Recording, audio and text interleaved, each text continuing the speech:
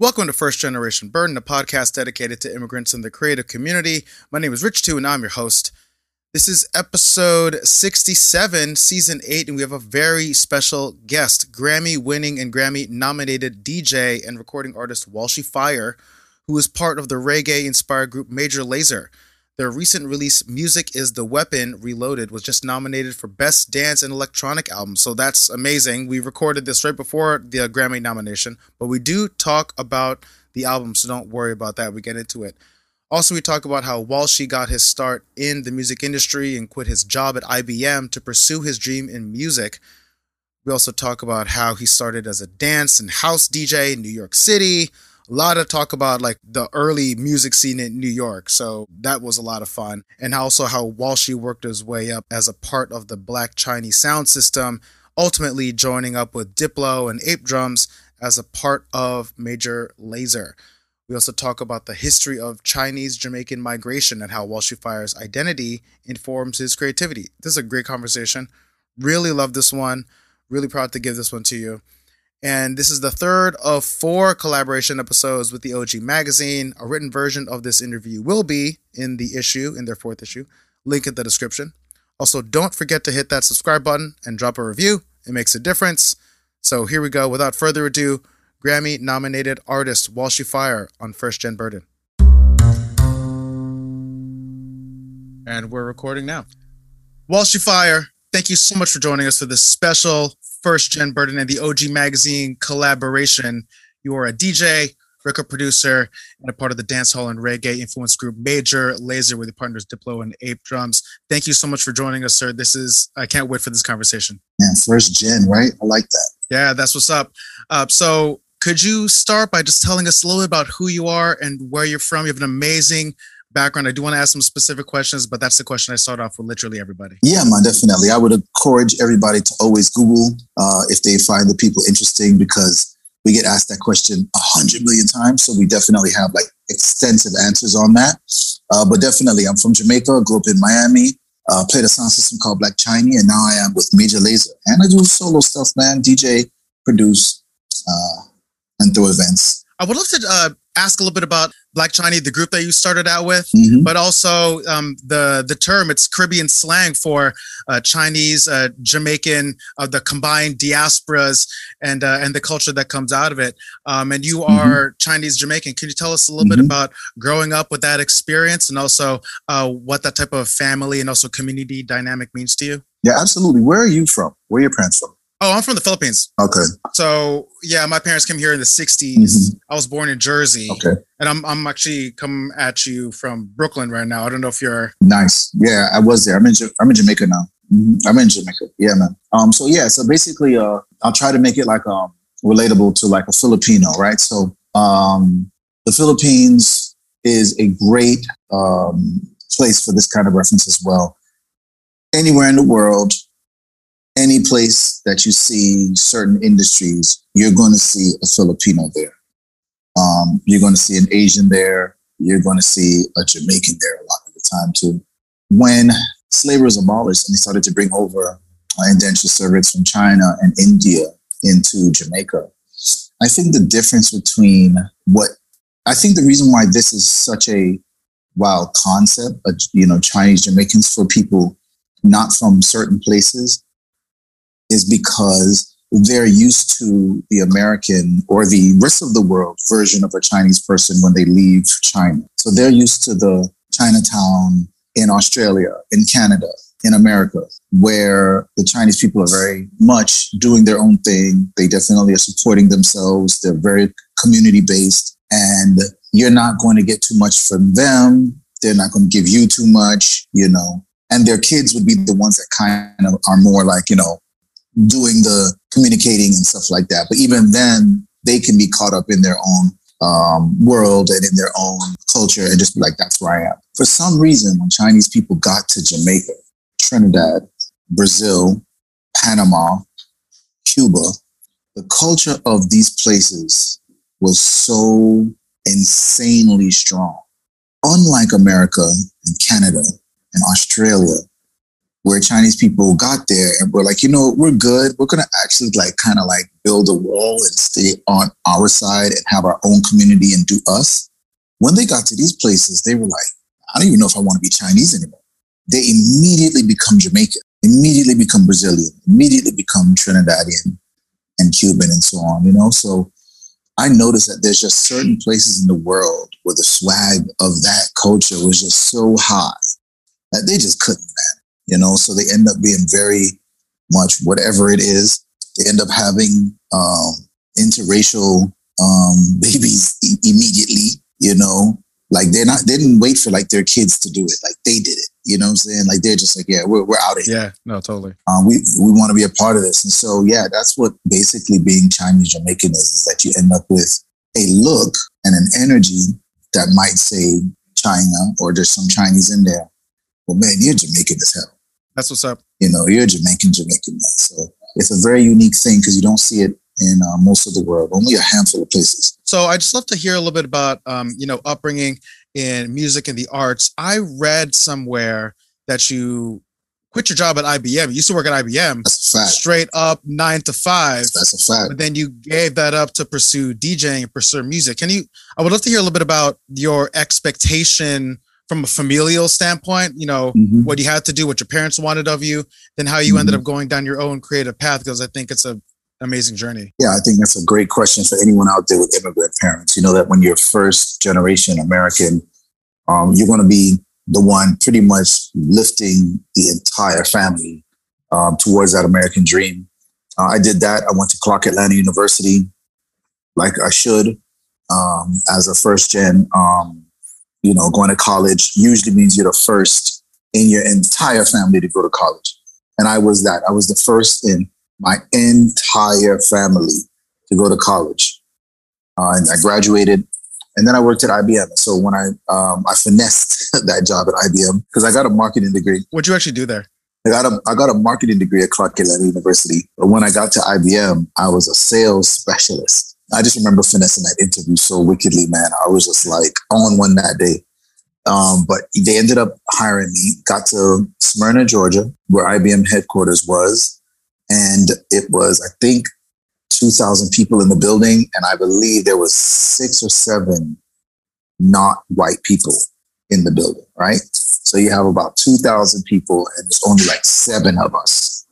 And we stuck together like glue, man. It was anybody that their face looked a little different, it was yo, man, you want to hang? You guys want to hang a little bit? And we hung, man, and we fought all the fights, and I understood what corporate life was, and that was my first interaction with white people as well. So I saw what being surrounded by white people was for the first time. I saw the same kind of savage in corporate life that I saw in ghetto life. Growing up in Miami and in Carroll City, there's a level of savagery there that you're oh man, if I could just get out of here, everyone else is happy and cheerful. And when I got to corporate world, it was savage, man. It was savage. How long were you there for? 1 year, exactly 1 year, literally summer, and then quit summer. And I quit because I got a call from a guy from Barbados who needed some help with things. And the IBM way was not to actually help. The IBM way, which I'm sure is the Apple way, which I'm sure is the everyone way, was to lie to them, tell them that they needed a bunch of stuff that they didn't need and make commission off it. And I couldn't do that. He was from Barbados, man. I felt that connection. And so I ended up saving him $100,000, something like that, for some $9,000 part, just shipped it to him, fixed. He ended up calling my boss and was like, man, this guy saved my company. He saved my life. He was the best thing ever. My boss pulled me into the office and she was like, yo, this is not what we do. We don't save companies. You could have easily gotten $100,000 out of this. And from that day, I just never felt the same. I had already been on this journey towards getting out of there, but that day it went on turbo. Yeah. And I think I quit a month after, man. And everybody at the job knew I was going to quit. I had started doing everything that said, I'm not into this no more. Just dressing regular, you know what I'm saying? Yeah, like the corporate acting out strategy. Yeah. Corporate acting out, totally I'm a brat. I became a brat in the corporate office where it's just not cleaning up my desk after I leave, that lunch, kind of a couple hours now. Casual every day. It was straight cat. I'm wearing shorts, like, it's like whatever. I'm dressed for tennis. You know what I'm saying? So I definitely was given the signs that I was on my way out. Yeah, I had to quit, man. And so shout out to everybody doing corporate life, man. I know the struggle. I really do. And so what happened was, I guess, while in Atlanta, I began to party a lot.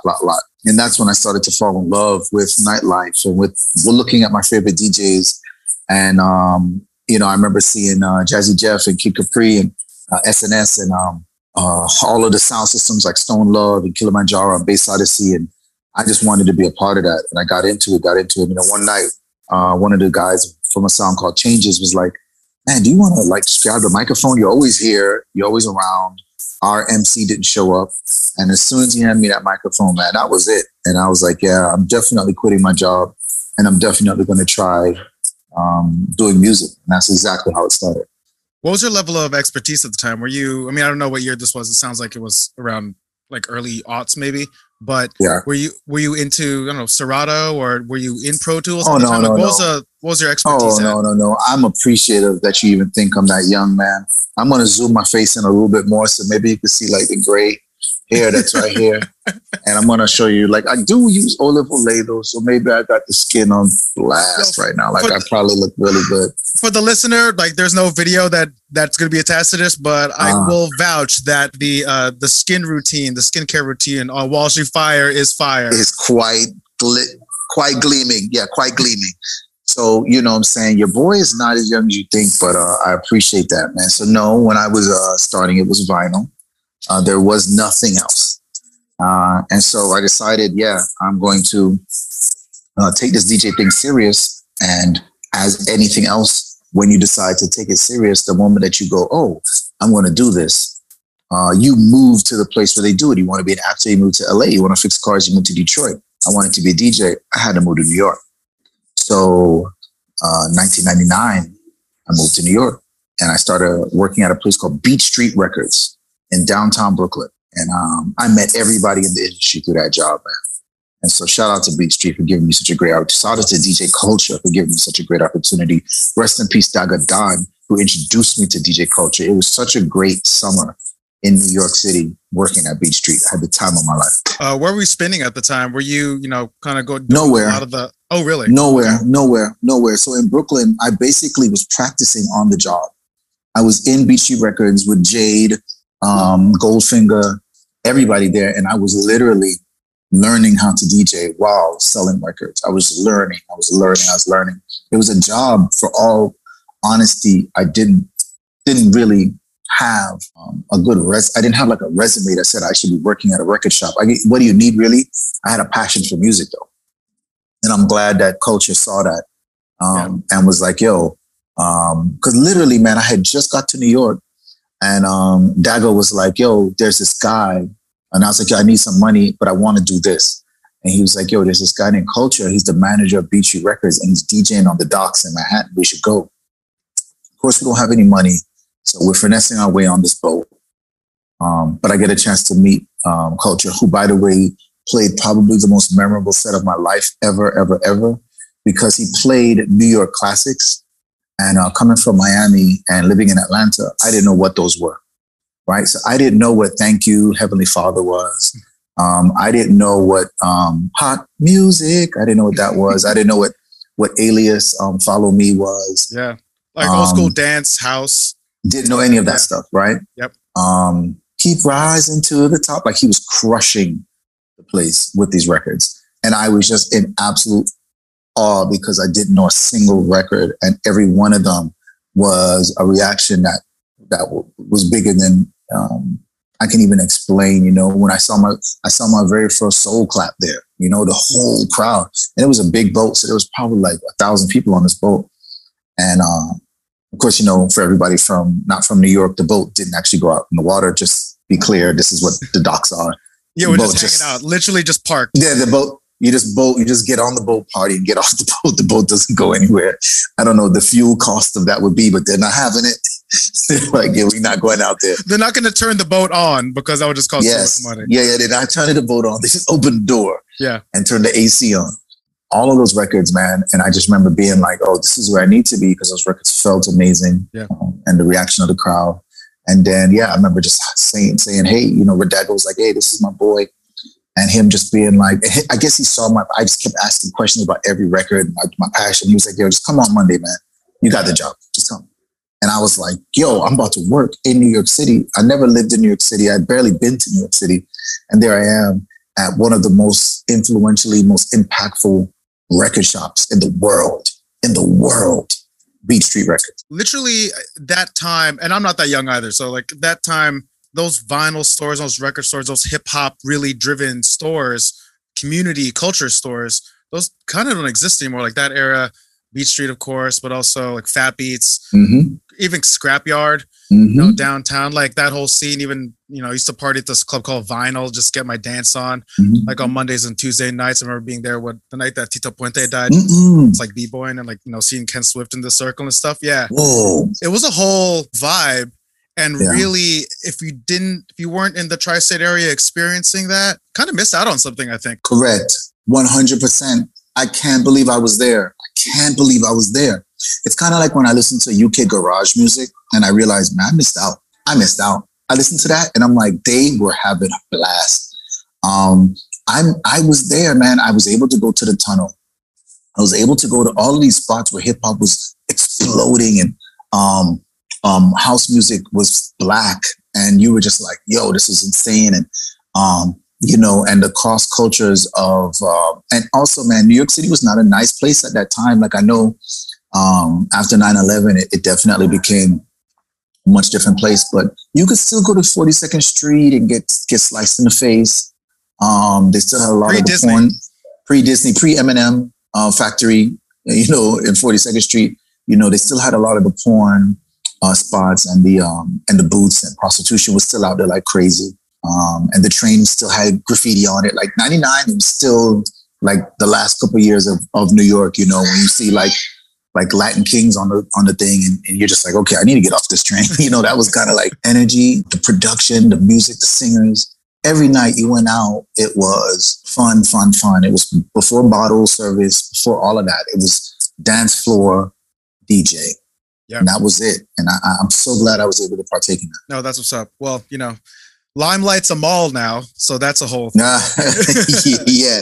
Nah, man. Yeah. I mean, things have to change, so we accept it and we work with it. You know? No, very true. I'd love to ask, when you started professionally pursuing, when, you know, you're starting to get paid for residencies and also DJ gigs, what was your set sounding like? You just talked about, like, you know, hip hop, dance, dance hall, and reggae, of course, as being like these multicultural influences, and also given the time frame. What's your first few sets sounding like? Yeah, man. So I still wasn't getting any gigs in New York City. I wasn't feeling ready. I was able to get on the microphone though, which means I was at Biltmore Ballroom, Starlight Ballroom, Flamingo Ballroom, Brooklyn Backyard Event, basement parties, you know, real bashment. So that's where I would have been on the microphone. I was collecting records at that point, and I entered a DJ battle to win some turntables, and I won. You know, like a scratching competition kind of thing. So I got my first turntables off of me. Like a DMC competition? Like a DMC competition, right. So it was a low level one, but I won and I got turntables. So now I have turntables. But winter came, and I think me being Caribbean and from Miami, I could not do it.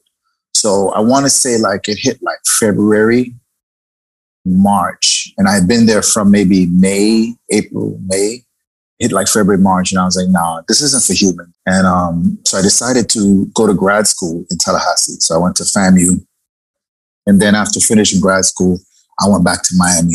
But in grad school, that's where I really began to DJ with my turntables, brought my turntables, used my records. But because it's in Florida, it's familiar. I know the records to play.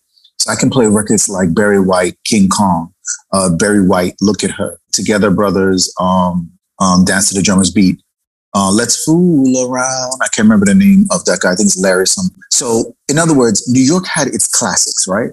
Miami had its own set of classics.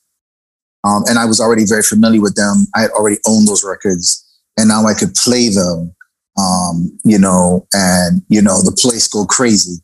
along with the new records and stuff like that. So I ended up floating right to the top of Tallahassee as one of the best DJs there because I had been in New York and was able to play for the people that were there from Chicago and DC and New York and everything like that. But I was also homegrown in Miami, so I was able to get a bigger crowd. So I started a party every Friday called Mount Zion, and it grew to like 1,000 people. And in Tallahassee, a small town, 1,000 people every Friday night is nothing to laugh at, man. I mean, sure, it was $5 at the door, but I'm in grad school, 1,000 people at $5 at the door. That's a lot of money every Friday. And I was able to reinvest in my DJing. And then, after grad school, I left to Miami, and that's when I really started to take it serious. And that's when Black Chiney happened, right after, and I joined Black Chiney, and it was dancehall, dub plates, sound clash, all of that. How long did Black Chiney last for? I mean, 12 years, man. 12 years, man. And then, so Black Chiney happens, and then Major Lazer also happens. Kind of, there's a bit of an overlap. Right. Black Chiney is still happening, by the way. Oh, it is still happening. Gotcha. Yeah. Gotcha. How's the collective changed over time? Is it still the same four groups? I mean, no. Super Dupes is producing. Bobby Chin lives in Belize. Willie Chin is producing. So it's younger guys. But, I mean, the whole industry is just not the same. Right. I don't know if you saw the Supercat versus presentation with Wyclef playing as Fuji Sound.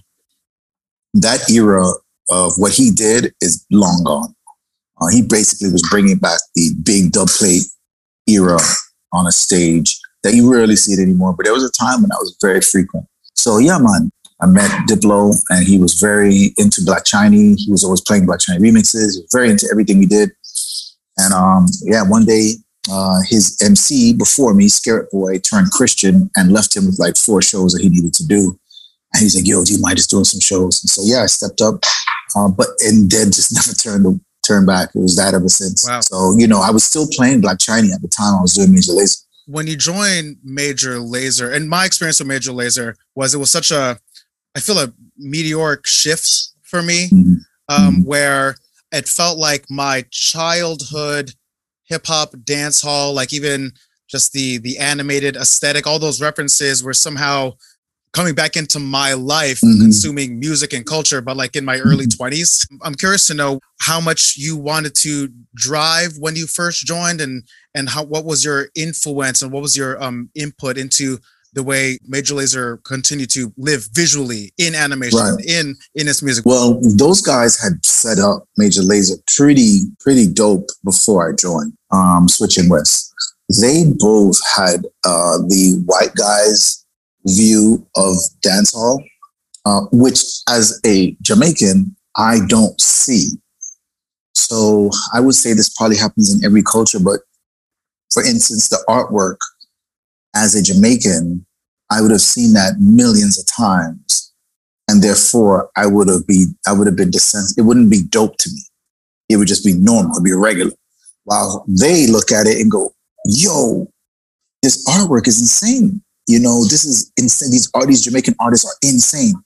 I'm not putting that value to Jamaican artists because I'm Jamaican and I see them every day, and I'm so glad I was able to have them kind of like make me take a step back and look at the big picture and be like, perspective and be like, man, Jamaica is dope. Like, look at the value, the wealth of every single thing. Our producers, our influence on the world is insane. This little rock in the ocean, And so I definitely was like, I gotta take this value that I'm now seeing and seeing that these 2 white guys are making money off of, and seeing that everyone else is looking at and going, man, I want to be a part of that. And I know I can make money off of it. And I know I can also add money and add value to it as Western Switch did as well. And be like the person who adds validity to it. Right. Yes. And so now there's an actual Jamaican who's actually of the culture, actually knows where to source the dopest people, who to give the money to. I think added a lot of validity to what they were doing. I think that helped it grow, because now anybody who's a little skeptical, like, them 2 white boy come down, come do this, da. They were like, oh no, Walshy, yeah man, Walshy, Wagwan. Walshy, you're cool, man, everything good. all right, yeah, man, I give some dope play, you know, and it was kind of like that. You speak a lot about the effect of positive music and why that's so important to you. Is that something that you've always been about, or is that something that, you know, with growth and maturity, you think you've landed on? Yes.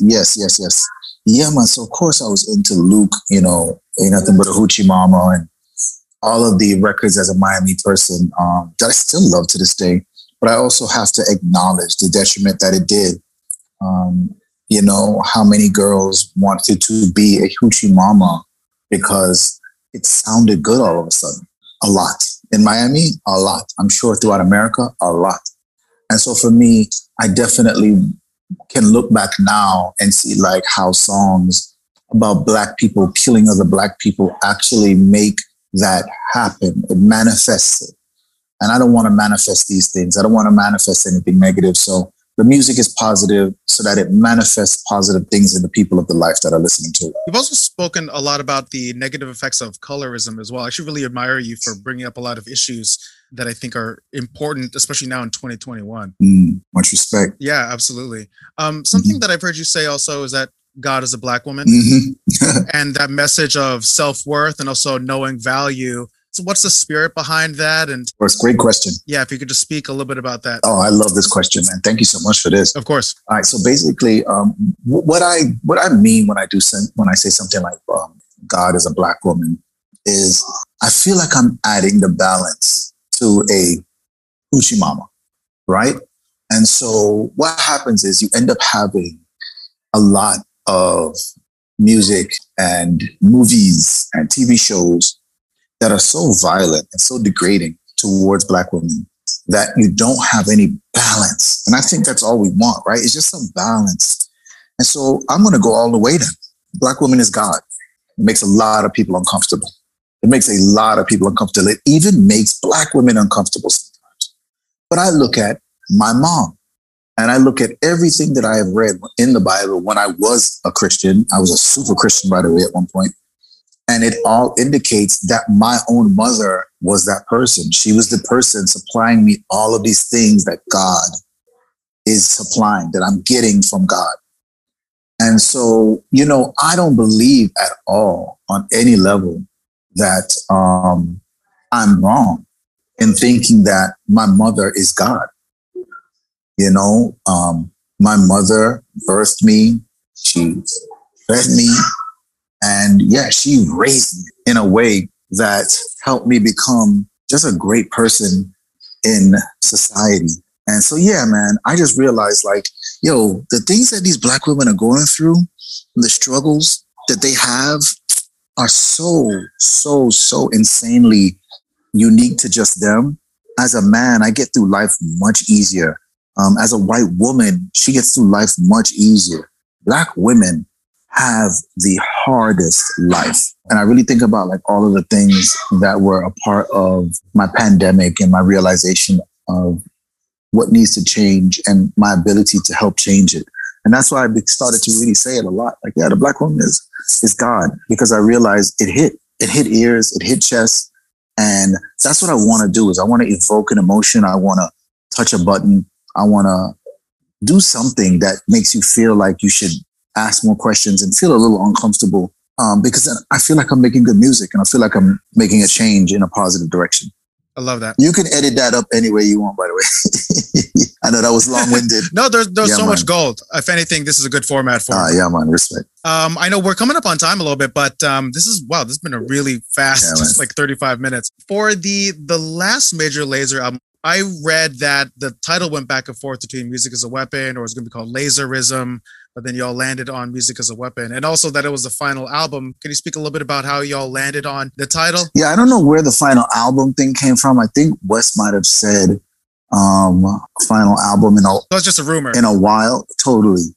But it was, yeah, I don't know why that became like a title. I mean, I guess that's what media does, is they take something and twist it. But I don't know why that was. I guess that's clickbait. Yeah, I guess it worked, and it worked. But he definitely said in a while. That's definitely what he said. He's like, yeah, everybody's gonna work on some solo stuff, and then probably next year we'll drop another album. Even though we're still dropping EPs, like, you know, we drop little EPs throughout But yeah, no, music is the weapon has always been the name of it. The only reason why there was even a little flip flop was just because there was a couple other names that were sounding good after we had already come up with that name. But after time, we realized that Music is a Weapon was just the best name after Peace is the Mission. And you heard it here first, not the last album. More to come. Yeah, definitely not. Many, many more, actually. Like, too much music. Absolutely. Couple last questions. How has the pandemic changed your approach to music? Has the soundscape within your own head, within your own world, changed in the past year and a half? And also, how are you looking forward to post this? Yeah, pandemic, I would say it had to, right? But I don't think I can probably pinpoint a place. But I got a chance to dig into music on a level and really, really get into things like Ethiopian jazz and American funk, like groups like 24 Karat Black. 24 Karat Black is the name of the group. And groups like Brother Ah. But yeah, these are the groups that I believe I wouldn't have had a chance to really get into if I didn't have the time. And I stayed the whole pandemic in Jamaica. So I ended up walking up and down some hills and doing some things. And in that, I was able to listen to music and discover music. And so I think that also put a lot of influence into what I was making. I started to make Afrobeat and dancehall a lot more smoother sounding, a lot more politically charged in the topics. And I began to work on music that I just liked, much less trying to make a hit record kind of thing, So that's definitely what the pandemic did, was it made me really focus on making music that I like, that I know people like, but it's just that, when do you get a chance to listen to your own head sometimes? And that's what I did. It seems like you give a lot back, not just community, but also you have a strong focus on giving back to Africa specifically. What is your message, I would say, in terms of your desire to give back? What are the benefits of giving back, and anything that you can help to put more of that energy into people's hearts? Like, why does that mean so much to you? Well, I think I can see myself in everybody, regardless of their class, race, and religion. And therefore, I have a very relatable compassion to everybody. Even if they're super ignorant, I still can see myself in them, and I can see why they're that way. And poor people, Black people, are just who I'm around the most. And they are the ones that I really feel like need the most. And so I'm always trying to figure out, how do I help? Like we did a concert for Puerto Rico when they had a hurricane in Miami, and we raised something like $800,000. Whenever Haiti's going through what it's going through, we're always trying to figure out a way to do something. We are, and I am, and I can so gladly say that the guys in Major Lazer are always on board with anything I'm doing in that space. But I feel like we are the group to do that. I feel like we have led that. I feel like the people expect it from us, gladly do. And I want to deliver at all times. I want to be that person that's a spokesperson for the Caribbean, spokesperson for Africa, a spokesperson for the African diaspora, a spokesperson for anyone poor, anyone who's gone through trauma, because I can relate on a level that I think most do not even understand. I've done a couple IG lives where I've spoken about my life, and people are blown away. They're blown away. They have no clue what I've been through, and what I've seen and what I've done myself. I'm not an angel at all. And so I make it clear that I'm there for them. And even though they might not know, the reason why I'm there for them is because I was them or am them. I still make it clear that I am there for them. And I think they get that message, and they look to me and say, man, all right, let's go, man. What can we do? Lead us. And so I proudly lead. I probably do everything I can, and I enjoy it. And I think that it will have a very long life on, wherever it lands. as well as in the hearts of the people that it affects. I think they'll never forget. What are you looking forward to? What else you got coming out? You're a super busy dude, and I'm so appreciative of you making the time today. No, man, blessed, man. I got so much coming out, man. I got a lot of albums coming out. I want to do a dancehall album that's really sexy. I want to do another dancehall album that's a collaboration with another person that I won't name. I'm doing a Brazilian album. And I'll probably do a Bang album, which is Afrobeats meets the Caribbean. And then, of course, lots of music, Major Lazer. I'm always dropping singles. I dropped a single today called Psycho with DJ Furo and Basie. Go check it out on my Instagram. But yeah, man, I'm always doing music and just trying to get a lot of the songs that I created over the pandemic out as well. So I'm doing some jazz projects and some other things like that, man. Just follow me. Stay in tune. I'm always dropping something.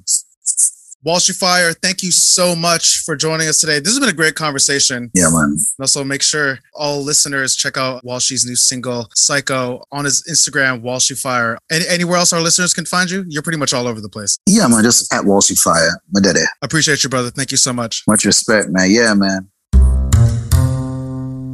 That was a great conversation. Shout out to Walshy Fire, and also shout out to Major Lazer for their recent Grammy nomination. Thanks to everyone for listening.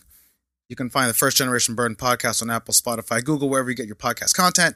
Please rate us and drop a review. It helps spread the good word. Go to firstgenburden.com for all the interviews, all the episodes. On Instagram, we're at firstgenburden. You can find me, your host, at rich_to_you.